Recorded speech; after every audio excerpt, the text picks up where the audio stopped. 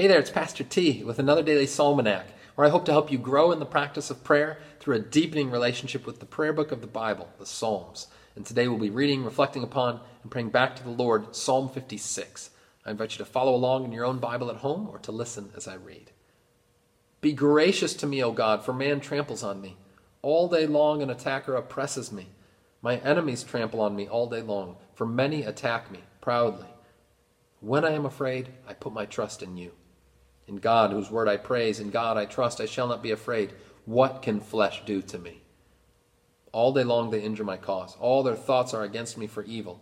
They stir up strife, they lurk, they watch my steps, as they have waited for my life. For their crime will they escape? In wrath cast down the peoples, O God. You have kept count of my tossings. Put my tears in your bottle. Are they not in your book? Then my enemies will turn back in the day when I call. This I know, that God is for me. In God, whose word I praise, in the Lord, whose word I praise, in God I trust, I shall not be afraid. What can man do to me? I must perform my vows to you, O God. I will render thank offerings to you. For you have delivered my soul from death, yes, my feet from falling, that I may walk before God in the light of life. Glory be to the Father, and to the Son, and to the Holy Spirit, as it was in the beginning, is now, and will be forever. Amen. Psalm 56 is a sneaky good psalm. It's not going to be up in the upper echelons of most beloved psalms with Psalm 23 or even 51 that we heard a couple of weeks ago, or Psalm 121 and on. But Psalm 56 has some profound and beautiful gospel news for you and me in here. You know, Martin Luther would say that the gospel could be summed up in one short little phrase: for you, which is to say, the love of God, the forgiveness of Christ, the work of the Spirit for you, on your behalf, given as a gift. And so we have this straightforward and powerful line in verse 9 of Psalm 56. This I know, that God is for me, for you.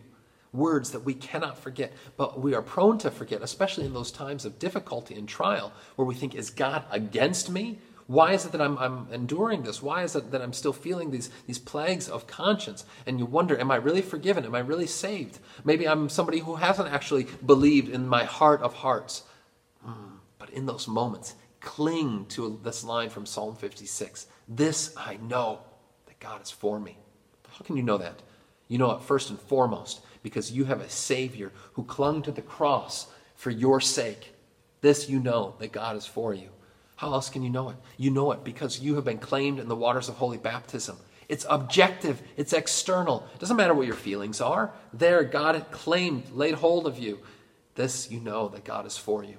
And you know it too because you receive his very body and blood in your mouth and in your heart. This you can know, that God, who laid down his life and feeds you with that very life, is for you. There's no need to doubt it.